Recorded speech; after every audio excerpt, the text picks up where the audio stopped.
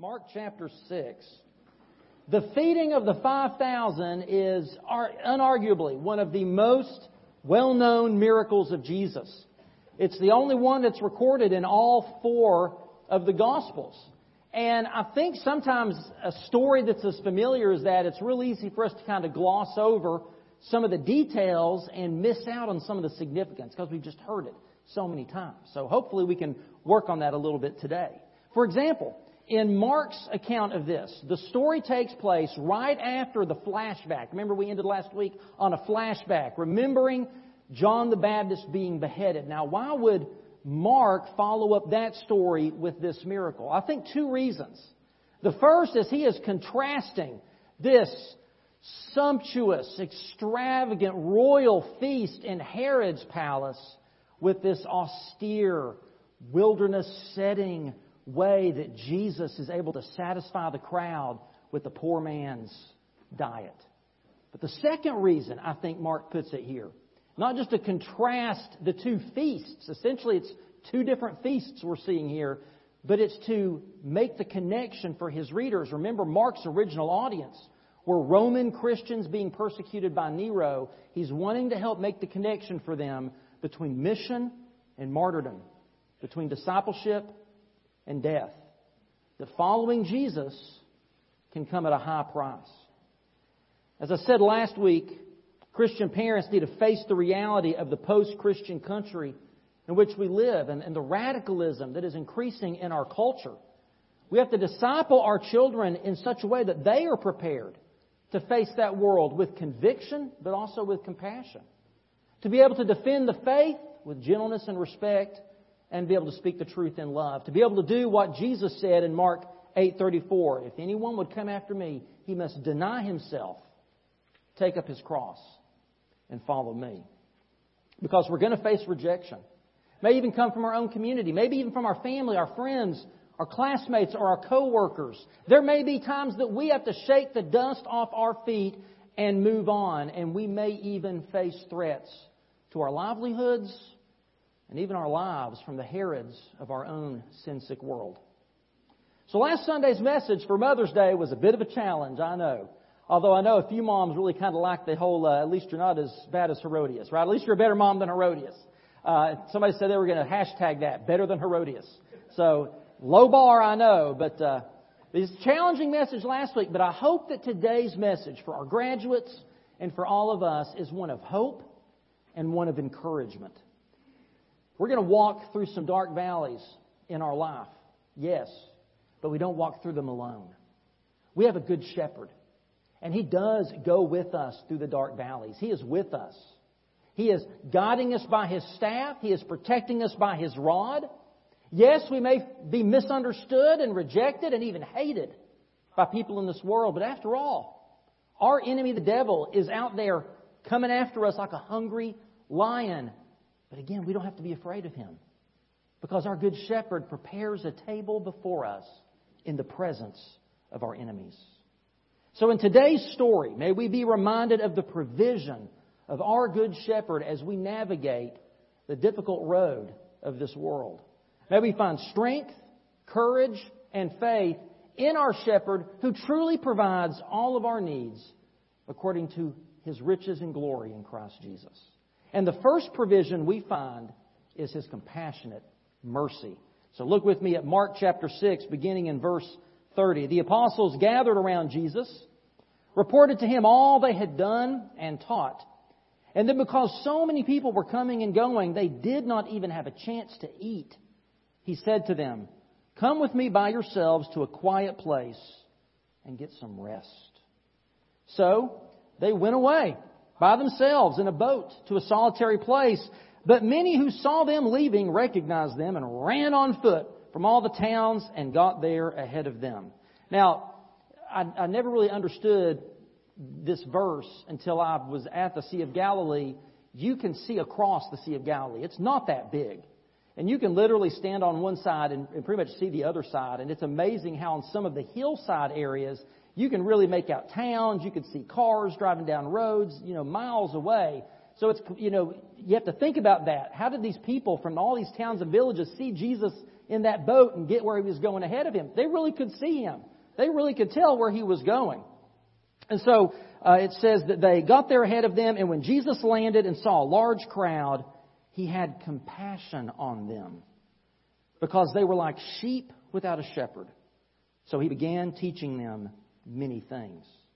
Now we have to remember the flow of events here, right? Jesus spent some time working some amazing miracles. He calmed a storm. He cast a legion of demons out of a man. He healed a woman of a 12-year-long disease, and He raised a 12-year-old girl to life from the dead. This was a high point of Jesus' ministry. Can you imagine the adrenaline rush the disciples must have had going through them until they get to Nazareth, Jesus' hometown? And then it was like the rug was pulled out from under their feet. Jesus' own people, the people He knew His whole life, rejected Him, even tried to kill Him. And so the 12 has now witnessed the ups and the downs, the highs and the lows of ministry, and it's their turn. So the next thing Jesus does is He prepares them. He instructs them to send them out to do ministry on their own without Him.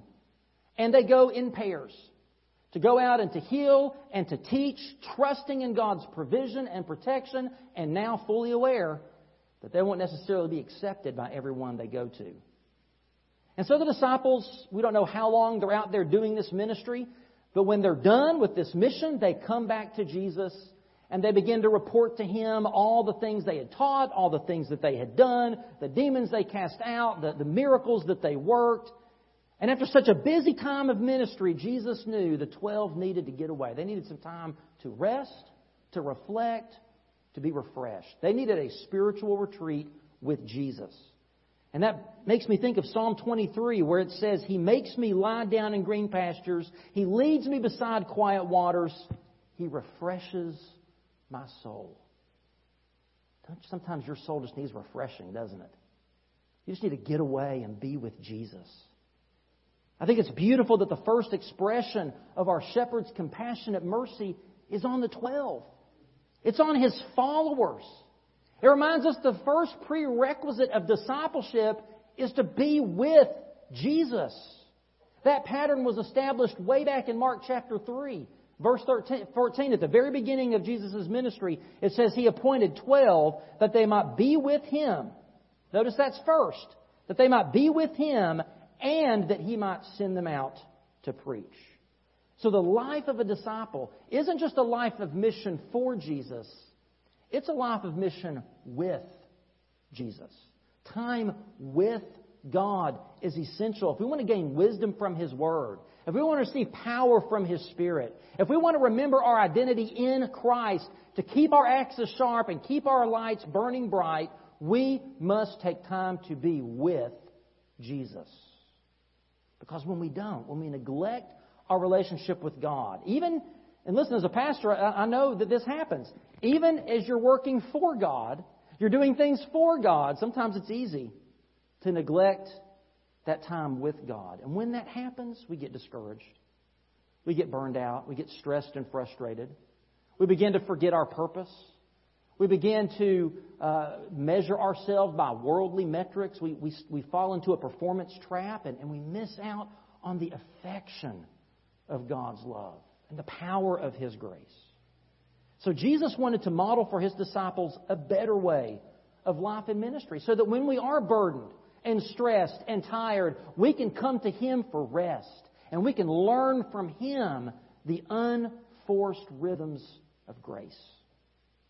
But, again, as a pastor, I know about this too. Sometimes life and ministry gets in the way of those good intentions. Yes, we've got to have those times of rest and retreat, but the ever-present demanding crowd interrupts it. They come and they follow Jesus and the disciples around the lake. And Jesus doesn't react to this as an interruption, though, does He? He sees it as a moment of opportunity for more compassionate ministry. You see, there's a balance. Yes, we need times of rest and refreshment, but we also have to remember the purpose for Jesus' mission, and it's the purpose for us. As He says in Mark 10:45, even the Son of Man did not come to be served, but to serve, and to give His life as a ransom for many. Now, at first the disciples were fine with this, and they were there. Jesus was teaching, but eventually, remember the disciples haven't had time to eat, right? Keep that in mind. Their tummies are growling. They're getting hungry. So they start to see this crowd as an inconvenience, as a true interruption. This crowd is a problem. Now, Jesus didn't see it that way. He saw it as an opportunity. They see it as a problem. And when Mark says that Jesus had compassion on them, that literally means that He felt deep in His gut. He felt something deep in His being for them. It was the compassion a shepherd might have when he sees a lost flock that's not been well taken care of, that's wandering around. That's the kind of compassion He had. You know, sheep without a shepherd, they'll wander aimlessly and get lost. Without a shepherd to lead them down to green pastures, they'll go hungry. Without a shepherd to lead them by still waters, they will die of thirst. And the implication here is that the religious and political leaders of Israel had neglected their role as the shepherds of God's people. And the people were wandering aimlessly, without leadership. Nobody looking after them. They were spiritually famished. They needed more than just bread for their tummies. They needed the bread of life for their souls. And so notice how Jesus expresses His compassion. It says in verse 34, He saw them, had compassion on them because they were like sheep without a shepherd. And what did Jesus do out of His compassion? He taught them. He taught them the Word of God. You know, it is important, don't get me wrong, it is important for us to meet people's practical physical needs. Yes, we're supposed to clothe the naked and feed the hungry and visit those who are sick and in prison. Yes, we're supposed to look after the poor. But Jesus often prioritized the spiritual needs over the physical. Remember, He first forgave the paralyzed man of his sins and then healed him so he could walk. Jesus first teaches this crowd God's Word, then He feeds them with bread and fish. We must never neglect the greatest priority, and that is sharing the gospel.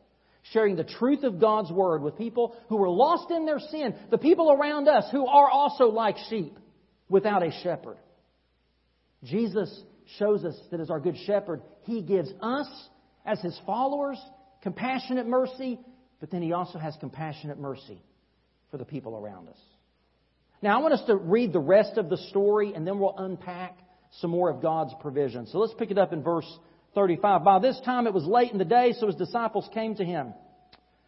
This is a remote place, they said, and it's already very late. Send the people away so they can go to the surrounding countrysides and villages and buy themselves something to eat. But He answered, You give them something to eat. They said to Him, That would take 8 months of a man's wages. Are we to go and spend that much on bread and give it to them to eat?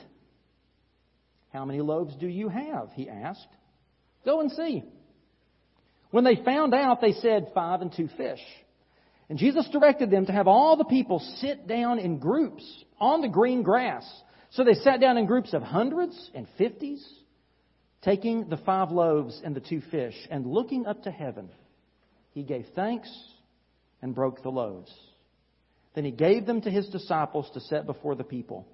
He also divided the 2 fish among them all. And they all ate and were satisfied. And the disciples picked up 12 basketfuls of broken pieces of bread and fish. The number of the men who had eaten was 5,000.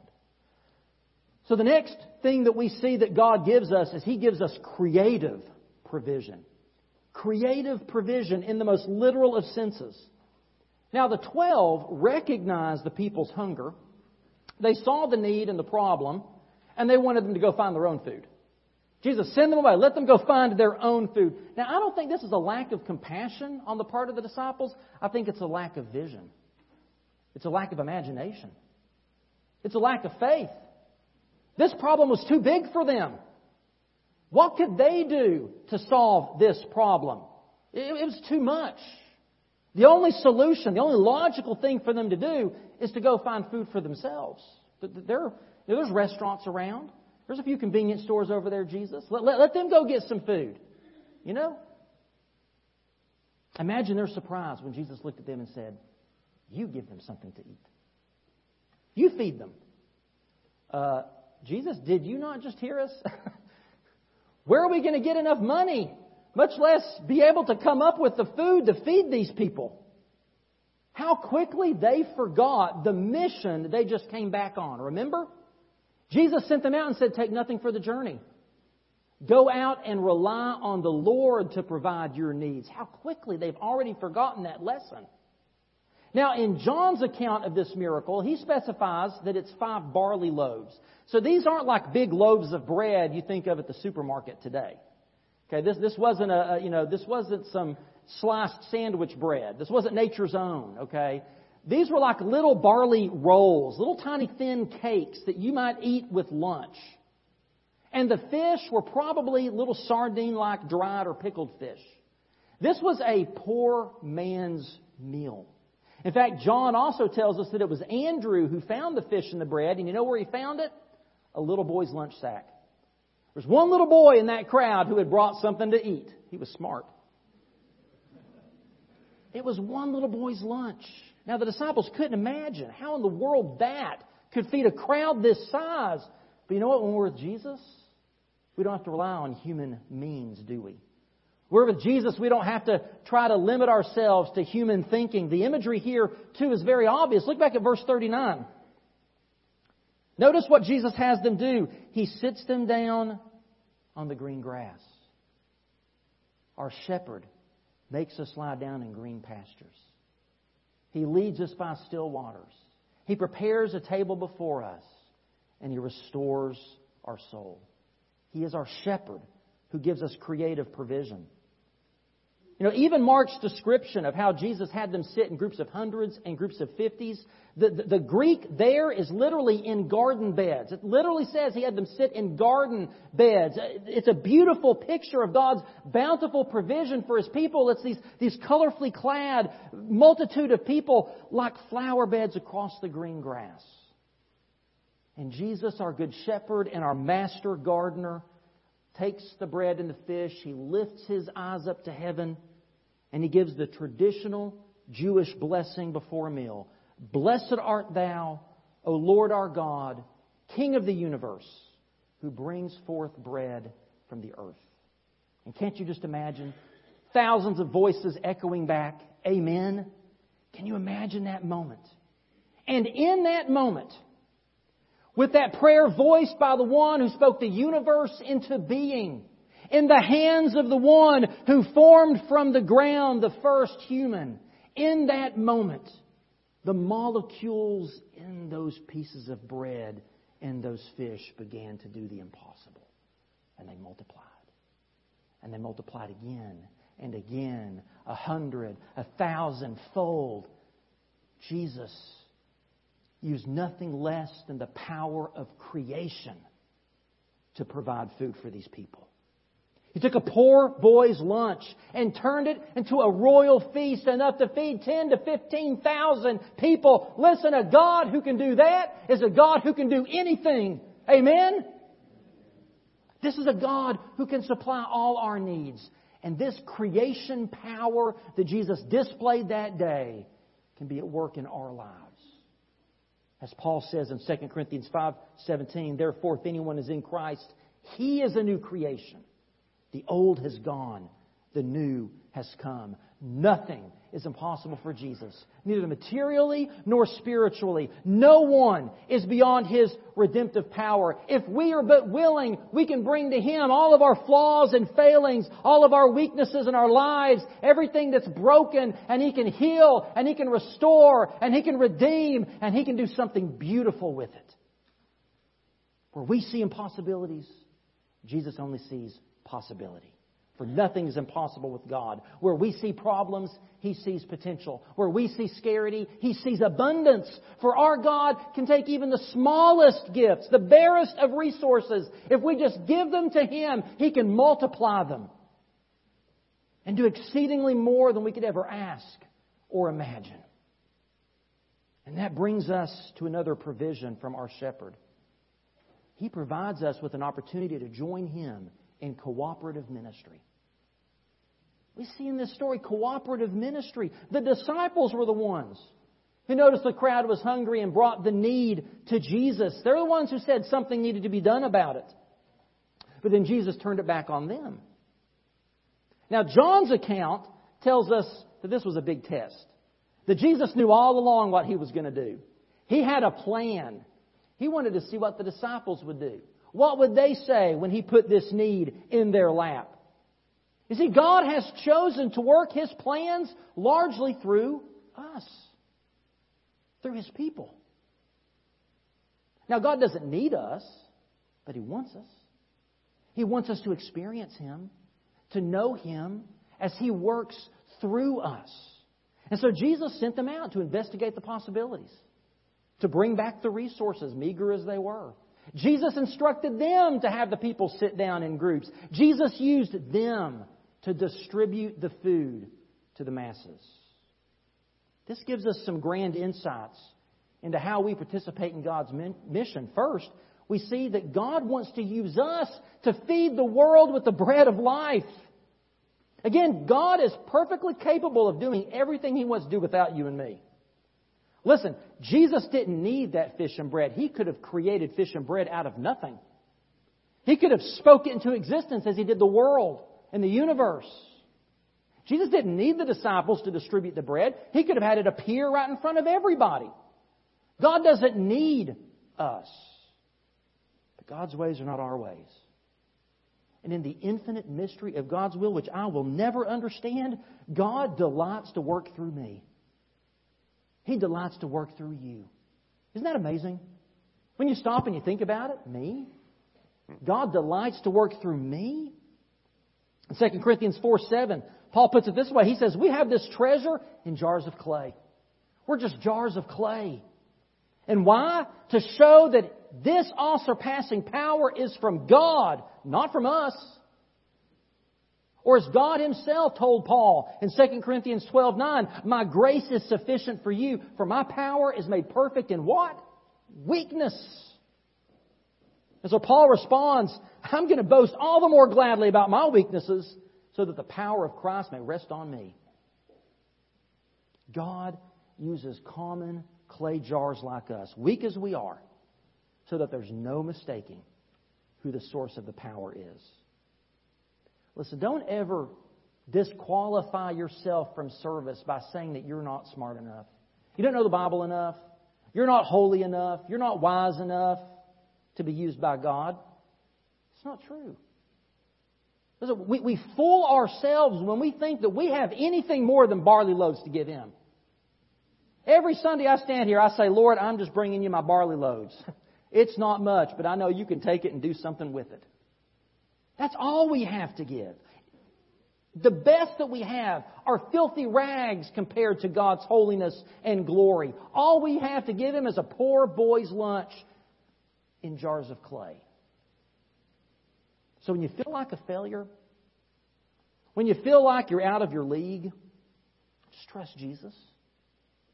Just trust in Him. Believe that He has a plan. Believe that He already knows what He wants to do through you. Listen, you simply have to be available.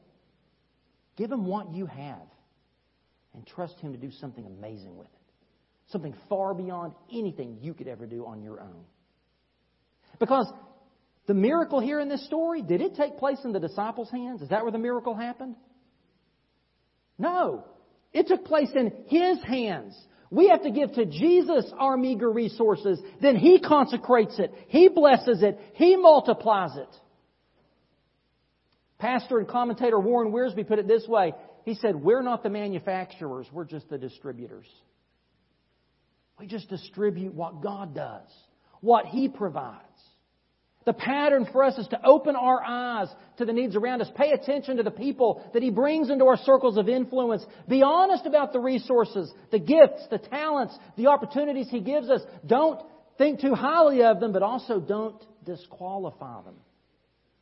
Trust them to Jesus. Bring the needs that you see and the resources you have to Him, because He will only work the miracle when we place the loaves in His hands. When we let Him take it and bless it and use it to do so much more than we could ever imagine. This is how God has chosen to send the bread of life into the world. This is His plan. We are the body of Christ. We are His hands and His feet and His mouth. Us. You and me. Look in the mirror. Look around you at the people you see around you. We're just jars of clay. But oh, the treasure we hold within us is beyond reasoning. Now the next provision, the bread that Jesus gives, always brings complete satisfaction. It always brings complete satisfaction. Listen, this wasn't just a snack to tide them over till they could get to a restaurant somewhere. God is not a God of scarcity. He's a God of abundance. Think about when Jesus turned the water into wine. They said this was the best wine they'd ever tasted. When Jesus gave manna in the desert, it was always enough to fill the belly of everybody who ate it. And on the day before the Sabbath, He gave enough to last them through the Sabbath day. And we also receive so much abundance from the hand of God. In Philippians 4:19 it says, "My God will supply all your needs according to His riches in glory in Christ Jesus." His riches. And in Colossians chapter 2, Paul says, "For in Christ all the fullness of the deity lives in bodily form, and in Christ you have been brought to fullness, to completion, to total satisfaction." Listen, Jesus always satisfies because His provision always comes from His compassionate mercy for us. And His mercies are new every morning. His grace knows no bounds. His endless power can perfectly provide your need. Let's circle around back to the beginning of this story. I remember how the story began. The disciples were hungry. They were so busy with ministry, they didn't even have time to eat. And before they could begin to find food to eat, here comes this hungry crowd, and Jesus says, "You feed them." Now, can you imagine the disciples out there passing out this bread and fish? Their tummies are growling. They're looking at their watches. They're thinking, "I need to eat something, Jesus." But they're busy feeding the crowd. But notice at the end of the story, after the crowd ate their full and are satisfied, how many baskets of leftovers were there? 12. Why 12? There are 12 apostles. One for each of them. Listen to this. Jesus worked through them to be agents of God's provision and hospitality to the people. And now the tables were turned. And now they were being provided with something to eat through the people they just served. There's a principle there. When we serve the Lord, He blesses us with the leftovers. Their cup overflowed enough to provide them something to eat. And the Greek word for basket here means a small wicker hand basket. Basically a Jewish lunchbox. There was just enough food left over for each of them to also eat and be satisfied. You see, Jesus takes good care of His servants. Amen? If we put others before ourselves and serve them, Jesus will take care of us. If we pursue first His kingdom and His righteousness, He will give us all that we need. Now, there's a similar miracle that happens later on that I want us to look at briefly. The feeding of the 4,000. Now, only Matthew and Mark record this miracle. Go ahead and turn over to Mark 8. Maybe just one page in your Bible. Now, some scholars want to argue that this is just a doublet. This is a retelling of the same miracle. That there was a corrupted version of this story that made its way around and was either inserted into Matthew or Mark. These people do some amazing logistical gymnastics to try to argue this. I don't think they could be any more wrong. These stories are so very different. And so as we read this, I want you to try to notice the differences between the first miracle and this one. Beginning in verse 1. During those days, another large crowd gathered. You know, because there's crowds all the time, right? Jesus is always drawing a crowd. Since they had nothing to eat, Jesus called His disciples to Him and said, "I have compassion for these people. They've already been with me 3 days and have nothing to eat. If I send them home hungry, they will collapse on the way, because some of them have come a long distance." His disciples answered, "But where in this remote place can anyone get enough bread to feed them?" "How many loaves do you have?" Jesus asked. 7, they replied. He told the crowd to sit down on the ground. When He had taken the 7 loaves and given thanks, He broke them and gave them to disciples to set before the people, and they did so. They had a few small fish as well. He gave thanks for them also and told the disciples to distribute them. The people ate and were satisfied. And afterward the disciples picked up 7 baskets of broken pieces that were left over. About 4,000 men were present. And having sent them away, he got into a boat with his disciples and went to the region of Dalmanutha. All right, so the differences between these stories, just a few. You have 5,000 people who have been with Jesus one day versus 4,000 people who have been with Jesus 3 days. In the first miracle, it's the disciples who called Jesus' attention to the hungry crowd. In the second miracle, Jesus is the one who notices and says something to the disciples. Of course, you've got 5 loaves and 2 fish versus 7 loaves and a few fish. And to my friends who were with me on Honduras that year that I did the devotional, see, I wasn't confused about the number of fish. Just remember that. They gave me a hard time about that. Notice the difference of locations. The first miracle happened in Bethsaida. The second in the region of the Decapolis. And even the leftovers are different. You have 12 baskets. See, I'm messing up my numbers again. You have 12 baskets versus 7 baskets. So there's a lot of differences here. These are 2 different accounts, 2 different episodes. But it's these last 2 differences I want to focus on as we wrap up with this final provision from our Good Shepherd. The provision of His comprehensive grace. His comprehensive grace. This second miracle happened in Gentile territory. The first miracle happened in Bethsaida. Bethsaida is on the western side of the Sea of Galilee. That's Jewish territory. The Decapolis, which literally means 10 cities, was a Roman area. This was a Gentile region.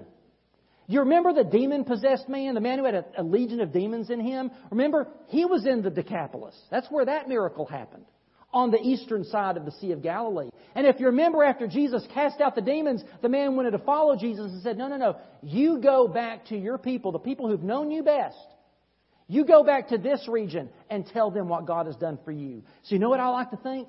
I like to think that man got hard at work. He went all over the Decapolis telling people about what Jesus had done for him. So when Jesus and the disciples land here, there's a ready crowd waiting. They've heard about Jesus and they want to see Him do the same thing in their midst. They want to hear what He has to say. And they are with Him for 3 days, listening to Him teach and experiencing His miraculous power.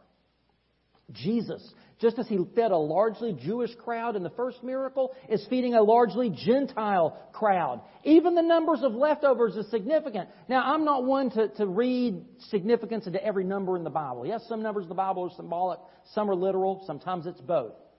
But I think we have to acknowledge that in the first miracle, among the Jewish people, there were 12 baskets of leftovers. Yes, one for each disciple, but why are there 12 disciples?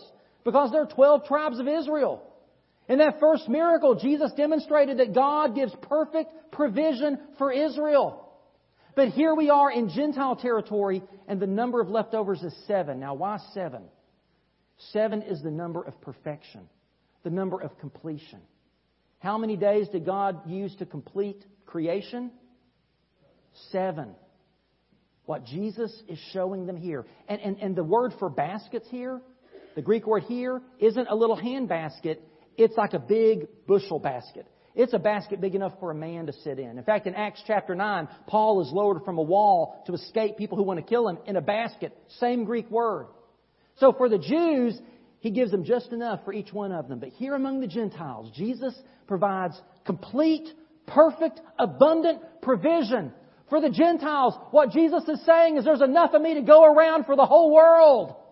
There's enough of me for everyone. I didn't come just for the Jews. My grace is comprehensive. Whosoever will may come. God's grace is sufficient for all the world. There's enough room at His banquet table for everyone who is willing to come. Amen? Whereas John 3:16 tells us, for God so loved the world, He gave His one and only Son, so that whosoever believes in Him will not perish, but have everlasting life.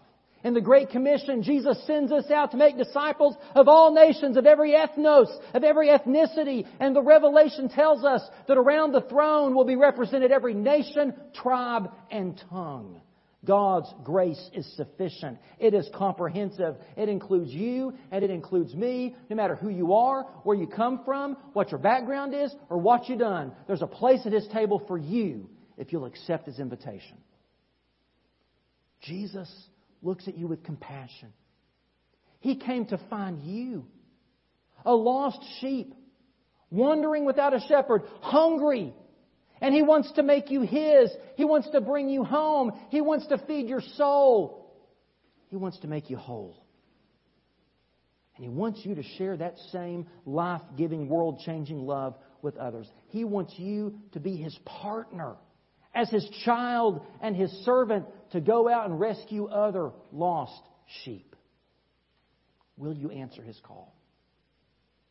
Graduates, will you answer His call? Church, will you answer His call? Maybe for you need to come to Him today and answer the call to salvation. You need to say, Jesus, I want to be in your flock. I ask you to be my shepherd and forgive my sins. I cast myself at your feet and I ask for your sufficient, comprehensive grace to completely satisfy the hunger and the thirst in my soul. If that's you, as we sing in a moment, I pray you would come down and give your life to Jesus Christ. Maybe God is calling you to unite with this local flock, this congregation here.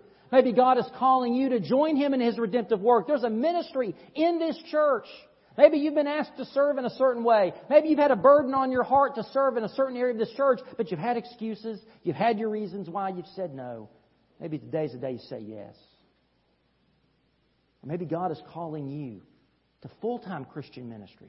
Maybe He's calling you to the mission field, or to serve His church as a pastor or a worship leader, to work with youth or children.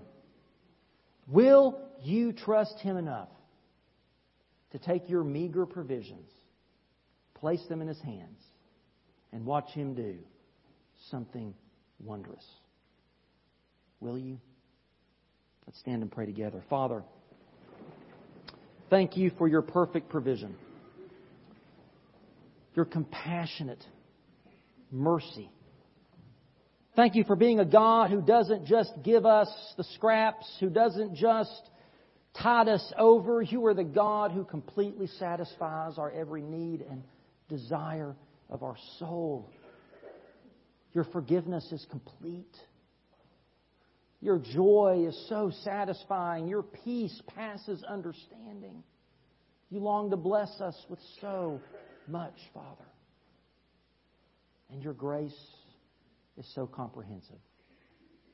Father, if there are those today You are calling to come and experience that grace for the first time, I pray they would set aside whatever fears, whatever excuses they have. They would come now and put their faith and trust in the One who gave His all for them.